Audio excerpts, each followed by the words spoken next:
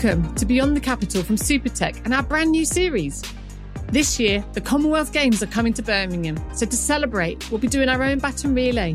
We're making virtual visits to as many of the Commonwealth countries as we can, exploring their startup and scale-up scenes. And we'll hear from UK-based businesses with Commonwealth connections.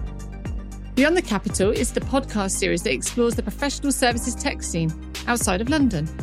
I'm Hilary Smith-Allen, long-standing champion of professional services in the regions. In this episode, we're exploring the tech and startup ecosystem in Nigeria.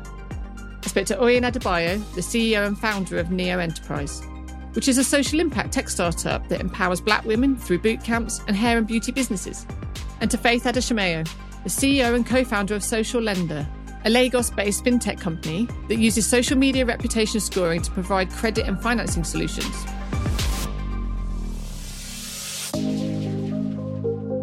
Thanks for joining me this morning, ladies. Really excited for this conversation. Let's get straight into it. Oyin, do you want to introduce Neo Enterprises and what you're all about?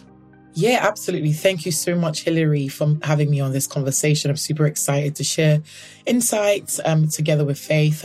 So my name is Oyin Adebayo, full name Oyinkansola Adebayo. I run an organization called Neo Enterprise, and we exist to build ecosystems that puts Black women at the center of it. So our mission is to economically empower Black women through technology across the globe. There are two brands underneath the group, Neo Hair and Beauty and Neo Network. Neo Network is all about using technology boot camps and programs to economically empower Black women. So we upskill them and then we recommend them to employers, or if they want to go down the founders route, we support them throughout that journey. And Neo Hair and Beauty currently is an e-commerce platform that promotes healthy hair for all women across the globe. But we're also building a technology platform to really enhance that. So that's a little bit about me. Thank you. I'm suddenly very aware of my hair as we're talking through this conversation. And Faith, tell us a little bit about your business. Ooh, I'm so different from Oyin. So I think it's more like boring stuff from my own end. I'm the CEO and co-founder of Social Reputation in the UK and Social Lender in Nigeria. So essentially what we've tried to do is we've used technology to be able to solve problems for people with little or no access to financial services. So the first thing you want to think about is, why does this problem exist in the first place? So we're talking about where we started from, Nigeria, Africa, where you have millions of people who don't have bank accounts, who are obviously unbanked, and then the ones who have bank accounts are hardly using the bank account. So we got horror stories of people keeping their money under their beds and things like that. And then the downside to this is the fact that if you wanted to walk into a bank to say that, I just wanted maybe a small loan of maybe say £50 or £100, nobody will give it to you because there's no track record of you. There's no history of you. And so what we decided to do is we just decided to digitize something that used to happen back in Africa like 100 years ago, where people who knew each other could vouch for themselves to say, well, I know this person and I think this person of good behavior. And so as a result, this person should be able to get access to this loan. And so basically what we've tried to do now is we built an algorithm, takes a look at the individual, gives you in the individual an alternative credit score. And then with the alternative credit score, the individual can still come onto our platform and choose partners. So we have commercial banks on the platform. We now have other services, and then they choose whatever service they want. When we started with just credit because it was the lowest hanging fruit. But we've now extended it to farmers, farm inputs, and microinsurance. Fantastic. And my notes tell me that you have a health and tech aspect as well in your portfolio. Yes, so that's where the microinsurance comes in. We're very particular about the fact that when you empower people and they do have resources, sometimes their health can take a toll on them, and then it makes them spend extra monies that they probably didn't have in the first place, which was what you were trying to solve. And so we now have an insurance, a fire hazard, just like a small package that they can buy on a monthly basis on our platform. And obviously, we're not the microinsurer. We're just a facilitator of this movement. And we score these individuals. They go to the platform. They don't have any paperwork to do. It's click, click, click. And they have that insurance. So they're protected too as well. Oh, wow. There's so much in common. And Oyin, if I just come back to you a moment, you have deep roots as well and links with Africa. Yes. Tell us, just bring that to life for us, please. originally Nigerian. I moved to the UK when I was 13. I've always wanted to go back and, invest in my nation, Nigeria, and also invest in the wider of Africa because there's so much opportunity there. Recently, I decided that I wanted to become an investor in Future Africa. So I'm currently one of the investors in Future Africa. And what Future Africa does is that it really invests in startups that solves Africa's biggest problems. Aside from that, the work that we've been doing in Neo Network and Neo Hair and Beauty, we're currently building a lot of relationships over there to make sure that we can facilitate that because we're able to solve the problem here. But there's a massive skills gap in Nigeria and there's a massive unemployment issue as well. So right now we're in the early days of looking at how we can expand what we do here even into my dear nation. So you both started to describe key aspects of the Nigerian and broader African environment. You've both worked in the West Midlands as well and been based here and seen that. What do you see really as the key differences and perhaps some of the trends between those two different geographical locations? Well, I'll let you do this one first. You know what? The differences are huge. There's a huge difference. I think here in the UK and here in the West Midlands, although we could still do a lot more work in making sure that opportunities are widely spread, I think it's really easy to access opportunities without having to know somebody. Opportunities are reachable. But I find that when I'm in Nigeria, you have to have key people of influence to be able to get you to do anything. Things are, a lot slower paced in Nigeria. The system is not as strong as it is here to really get things done. And so it's an interesting journey. So if you're willing to go down for a challenge, definitely, go into the Nigerian market and it will, you reap so many good rewards. Aside from that, I think it's important for me to talk about the ease of doing business in the UK and the ease of doing business in Nigeria. The ease of doing business in Nigeria, from what I've learned so far, I'm still quite new to the business ecosystem. Although I'm from there, I've not really done business. It's very different. But what accelerates it is having the right people in your corner. People have to do things out of recommendation. Faith created a solution because there's no structure around it. So you have to do things by recommendation because you have to work on mostly trust. And so when there's a lot of informal things still, the informal sector is still big. A lot of things are still not being formalized. So this is a really good opportunity for people who have solutions that can formalize the informal sector to really enter. There's more of a work-life balance in Nigeria. The best way to put it for me is people live life in Nigeria. And I find that here in the UK, there's not much of a work-life balance. Maybe the sunshine makes a difference. Yeah, but you'd be surprised. A lot of Nigerians don't actually like to be in the sun too much. Perhaps the sunshine makes a difference. And I think just generally there's a greater sense of community. That's why solutions like Faith Solutions can work because more people really value community. You can go to your next door neighbor's house and ask for salt and it's not weird. But in the UK, you can't really do that easily. So yeah, that's the stark difference that I've definitely noticed. I think I'm going to play devil's advocate here. So Oyin spoken from her point of view. I think the differences are huge, but the opportunities are slightly even more. I'll take, for instance, first, let's start with population. We're talking about 200 million people, and then you're talking about maybe the UK. Let's use the entire bit of UK, about 60 plus million.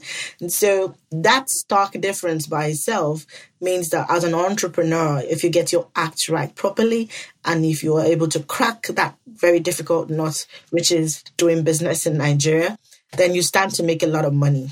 Obviously, Oyin has also spoken about a regulated space and all that. I think that the disruption that a lot of entrepreneurs like us are causing in the ecosystem is also bringing our government to, I wouldn't say their knees, but is bringing our government to some sort of attention where they're now building sandboxes, they're trying to catch up with us. And that gives the entrepreneurs an edge. So it's like the advantage of, that first mover advantage. So from an entrepreneur point of view, it's amazing if you can get it right really quickly before the government catches up with you, so to speak. So that's one. Like I said, I'm going to play devil's advocate here with you.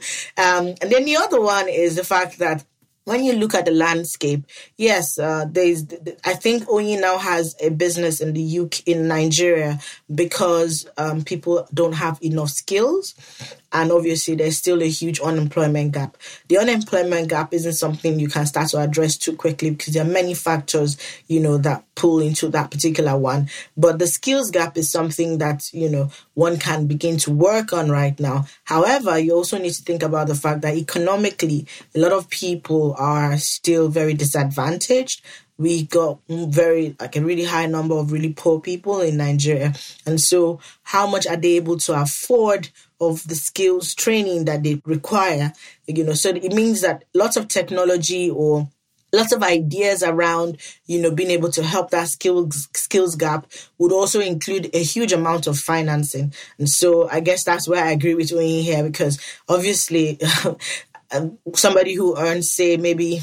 You'll be shocked. Somebody earns like £60 a month, and there's a training that costs about £40. That person will not be able to afford it. And so that's one of the other huge differences, that this whole entrepreneurial space and the entire technology space, or the entire, employment space in Nigeria and Africa is different. And that's the reason why Faith has a business. What Faith has recently done is to bring her solution to the UK to help people who find it very difficult to integrate into this ecosystem, to integrate easily. I'll explain how. Someone like me, or a new refugee or a new immigrant who's just come in for the first time, the truth is they came from a country, where they're known, they have some sort of social standing and all of that. Why don't we import all of that data, into a small score that we can integrate with other banks, just with APIs, pretty simple. And then the banks are able to take a look at that person in addition to whatever traditional scores are. So I find it very amazing that I didn't need money of any sort, but I had to get a credit card. And the first time I had to get a credit card in this country, it was about £250. And so I'm talking about the UK now. And I didn't need it, but I needed to start to build my credit history. However, I do have a credit history from back home. And so what we're propositioning here in the UK is to be able to see how you can use what people already have existing, add it to what exists here in the UK, and hopefully better their lives. Wow, that's fascinating. Just in terms of the distribution of that, we're called Beyond the Capital as a series because of the domination of the Southeast. And it's not a bad thing, but it's about that entrepreneurial activity can exist and exciting businesses can exist outside of the south of the UK, and that there's actually no link between demographics and sound business ideas is something that we're really passionate about. Is that something you see happening within Nigeria? Is the capital dominating? Is tech the leveler here, or is it actually accelerating? Okay, so I'll go with that one. So I think that it's slightly different in Nigeria. A lot of the tech businesses are located in a city called Lagos. That's the honest truth. However, very quickly in the past 3 years or 2 years, what people have realized is that all over Nigeria, as long as you have internet connection, you can work in your business. You are able to do your connections, you're able to do whatever it is you want to do. And so more and more you find that tech businesses are springing up in almost every part of the country, as long as that business has internet, really. So there's still a lot of concentration in Lagos, for instance, but it's gradually changing as more and more people are realizing that really they don't have to be in Lagos and all that, especially with the fact that the COVID-19 taught all of us, really great lessons. And so I think COVID-19 pushed that particular change very quickly in a country like Nigeria. Of course, I'll leave Oyin to do more of the talking about the UK, but in the Nigerian ecosystem, I don't see it being too much of a concentration, in just one place. There's obviously very fine cities everywhere, but truth is now a lot of people get jobs remotely. They work from anywhere in the country. So it's less and less, the digital nomad. Yes, it's less and less. So hardly anybody knows where I am. So when somebody rings me now, like, what part of the country are you here? What part of the world are you right now? Like, does it matter? I can get online and do this meeting. So, so I think all of that is also changing. I want your lifestyle, Faith. You don't want it, trust me. It's too much work and little pay. I think just off the back of what Faith said, actually, I would like to actually speak about it from an UK perspective and a Nigerian perspective. And I think that the experience or the concentration is very much synonymous from my perspective. You find that it's not that there's not enough tech businesses outside of London, for example, here in the UK. It's that it's just the London tech businesses that are being shouted most about. I mean, I went on a walk with a friend who runs a company called Black Valley. And actually, he's based in Birmingham, but he was under the impression that he needed to network with London people and actually didn't know much about the Birmingham tech scene. So I said, actually, there is a Birmingham tech scene. It's just that we're probably not being shouted about. And from my observation so far in Nigeria as well, I think the same thing happens there as well, where the Lagos-based businesses or the Abuja-based businesses are being shouted about. But the last time I went, I met a lot of tech people who lived in Akure, which is another city. I met a lot of tech people who lived in Ibadan and very different places. But it's just more to do with the public relations, the PR of those tech businesses. Additionally, though, I think it's important for us to not ignore that because there's so much concentration of the tech businesses and the spotlight of tech businesses being in London and being in Lagos, for example, it means that all of the resources gets diverted to them. And so some people are left behind. So last year, I went to my hometown. I'm originally from a state called Ekiti State. My late dad, before he passed away, really served in that state and really built a lot of infrastructure in the state. But I remember speaking to the Economic Development Commissioner of the state and saying, what can we do in Ekiti to increase the skill, to bridge the skills gap? And he looked at me and said, look, you can't come and do the same boot camp that you do in the West Midlands in Ekiti State. You have to start off with maybe something like building the really basic IT skill set of the people so that they can become call center reps. And so there are different levels at different places, and we have to make sure that we're addressing those problems. So maybe at some point we can come to that kind of like equal ground. And you could say the same thing here in the UK. Maybe somebody that lives in Belfast or someone that lives in Liverpool, I don't want to discriminate, may not have the same skill set as someone who lives in London, and maybe you could say in Manchester and Birmingham as the second and third city. So I think it still exists in both ecosystems of both countries. It's just about making sure that we're addressing those things. While Oyin was speaking, I just wanted to highlight something really important that I've noticed across, because I've got lots of people working under me. I've trained a lot of people, I've trained quite a number of people over the years of doing business. And I did notice that the Nigerian space, when you talk about skills, there's a skills gap to fill. But there's one other set of skills that a lot of people are not looking at, and it's soft skills. It's skills also like writing. It's skills like communicating. You start to find out that, some of the things I try to teach my team members, like, look, when you send an email, you can't start somebody's name with a small letter. That is absurd, You can't type in capital letters. You can't shout. That's shouting. So those skills, I think they're very much missing in the Nigerian ecosystem, to be honest. It's appalling. Don't get me started on it. You don't want to know it. But one of the things that's happened is as more and more people are getting into the tech space and then obviously communicating with external people like other stakeholders, investors, they're learning really quickly how to do things. So I know somebody who's recently relocated to America and obviously takes pictures every day. I'm like, yeah, you'll calm down real soon, but but what I see is that, his post now, he doesn't speak the way he was speaking before. He speaks a lot more eloquently. And I also thought that was not going to be the case in the UK. But I think that it's also evident in the UK, where you find that some people don't just know how to behave, in the world of business and how to communicate properly. So I think those are the similarities I see, but I think it's more prevalent in Nigeria than in the UK or even in the West Midlands.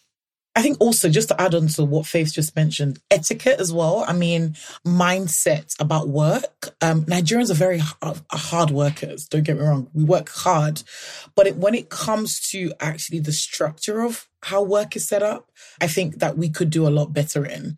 We're very much principled people. Like in this country, you wouldn't say good morning to a stranger on the street. By the way, I'm in the UK. Like, you wouldn't say good morning typically to a stranger in the street, and it wouldn't be rude. But in Nigeria, you say good morning. You know, you don't even say hi is sometimes rude, depending on who you're talking to, you know? And so, although I agree with what Faith has said, I actually think also it might be a cultural difference as well that, you know, Nigerians have to adapt to. And also, likewise, UK people, I mean, I went on a trade mission to Nigeria in October.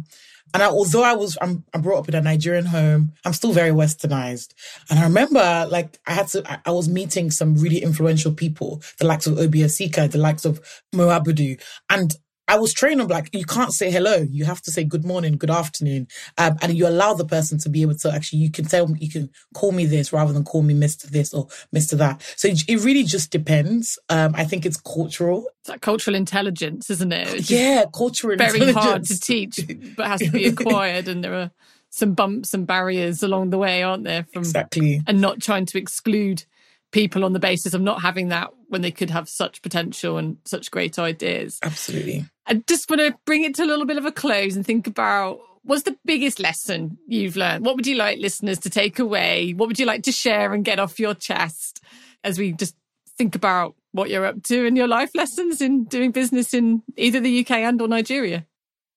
I think I will speak from, I'm a very strong woman advocate. I'm very strongly, trying to help a lot of ladies come into this space and take their own seat at the table, because that's something we don't see a lot of. And so I think my own biggest regret will be not speaking up as quickly as I should have. I'm speaking up now, but I didn't speak up as quickly as I should have. I was very focused on just being able to not necessarily compete with the men, but just, keep my seat at the table with the men. So it was pretty much of a struggle, just being able to get in the room. So sometimes you would get into the room and the person would say, I attended a meeting and he says, so where's your boss? I'm like, but I'm the boss here. He's like, sorry, could you get your boss in here? And I'm like, I'm really serious. I'm actually the boss here. So it was a high level meeting, and you don't expect things like that. So I think for me, my biggest regrets in this journey, I mean, there are lots of regrets, but the biggest one for me is not speaking up really quickly about women and not empowering a lot of women. So I take up a lot of mentorship and I just tell them, do what you have to do. If you fail at an idea, please start up again, do something again. It doesn't really matter if you fail. So a lot of people are scared of failure. They don't want to put their hands on something and then, make sure that they want to make sure that it works completely. Life by itself throws you challenges every day. And as a woman, it doesn't matter if you're a career woman and you want to also keep your family. One of the changes I made quickly is the fact that at my place of work, as our offices, women are allowed to bring their children to work. Wow. You can keep the kids in a safe place if you want to. Sometimes you find that a lot of the kids grow up with the team members, so they think they're their uncles too, because that's something that's prevalent in Nigeria. Oh, that's my uncle. I'm like, okay, keep it at that for now. But it's just being able to just create that safe space for women, to be able to live their dreams. I don't see why I shouldn't earn as much as a man. In fact, I'm not afraid. I'm only 5'3" by the way, and I'm pretty small. My average weight is about 56 kg, but that doesn't deter me in any way. So I think that's one of the sermons I preach very quickly to say, oh, look at me. I'm pretty sure that when you saw an intro from me and, you were introduced, you felt like I was some huge giant. I'm not. This is all of me. There's nothing else left, but I will do what I can do with, what I already have. So I just think that women should come out more and, be strong, live their dreams. Don't be afraid to fail.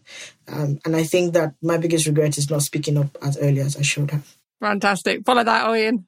Oh, wow. That was awesome to listen to. And I think a lot of women would, be inspired by that. I think personally for me, one of the things I've learned over time, I mean, I've been in business for officially for about 4 years now, is actually to do with hiring. The journey of hiring the right people, is so important, and actually hiring slow and firing fast has been something that I've learned really hard. And I think another thing as well is really, really standing on what I want. Oftentimes as women, we don't really always say what we actually want, and actually seeking out for help for that, is really important, and just going for it as well. There's recently, won a lot of awards, and still, like, when people are like, oh my gosh, you are the Birmingham Businesswoman of the Year, I'm just like, I sometimes freeze. I'm just like, I freeze. So I think it's kind of like really, really appreciating the journey that I've been through, appreciating the hard work that I've put in, and also celebrating the amount of lives that we've changed.